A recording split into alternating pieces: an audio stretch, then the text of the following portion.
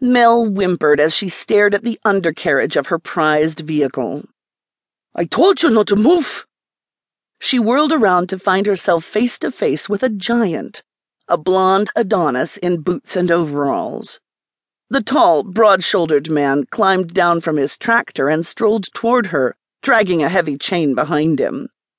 Mel drew in a sharp breath as the man neared, glaring down at her from under the brim of a slightly crumpled straw cowboy hat, his eyes the color of the deepest part of the Caribbean. Oh, my! "Stand back, lady." He wore no shirt under his overalls, and the tanned muscles rippling in his arms and chest would make a personal trainer die of envy.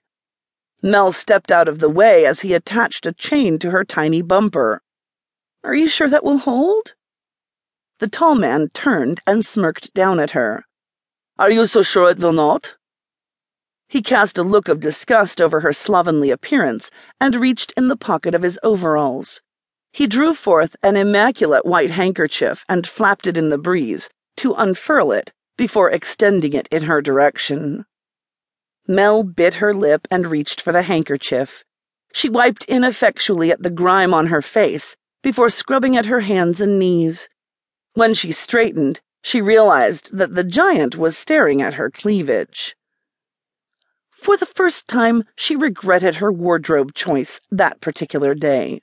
She'd opted to wear shorts and a knit tank top that clung to her curves. It was a good choice for driving with the top down. She'd gotten a little sun on her shoulders and the tops of her thighs. But she hadn't counted on crawling around in a swampy ditch, and she hadn't counted on those deep blue eyes. She raised her gaze to meet his and felt her lower lip jutting out.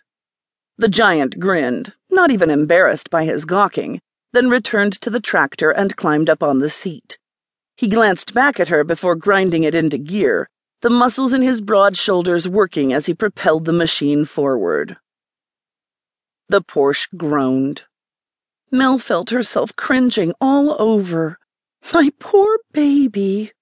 She closed her eyes and tried all the prayers from her years at St. Cecilia's school. She heard a sickening crash and opened her eyes in time to see the Porsche bounce as it righted itself on the road. Mud and muck covered the entire passenger side. The giant stopped his tractor and unhooked the chain from the undercarriage. "Come and see me with me." "What?" He looked at her as though she didn't understand plain speech. "Come with me to the house. You can get cleaned up." "I can't leave the car. It cost over $60,000. I can't just abandon it by the side of the road." The giant took another look at the car and emitted a low whistle. "That is a lot of money to pay for a thing that rusts." Mel pulled herself to her full height. "It's a fine German automobile, a precision instrument." He made a scornful growl in the back of his throat. "Well, in that case," he started to climb back on the tractor. "Wait!" she shrieked.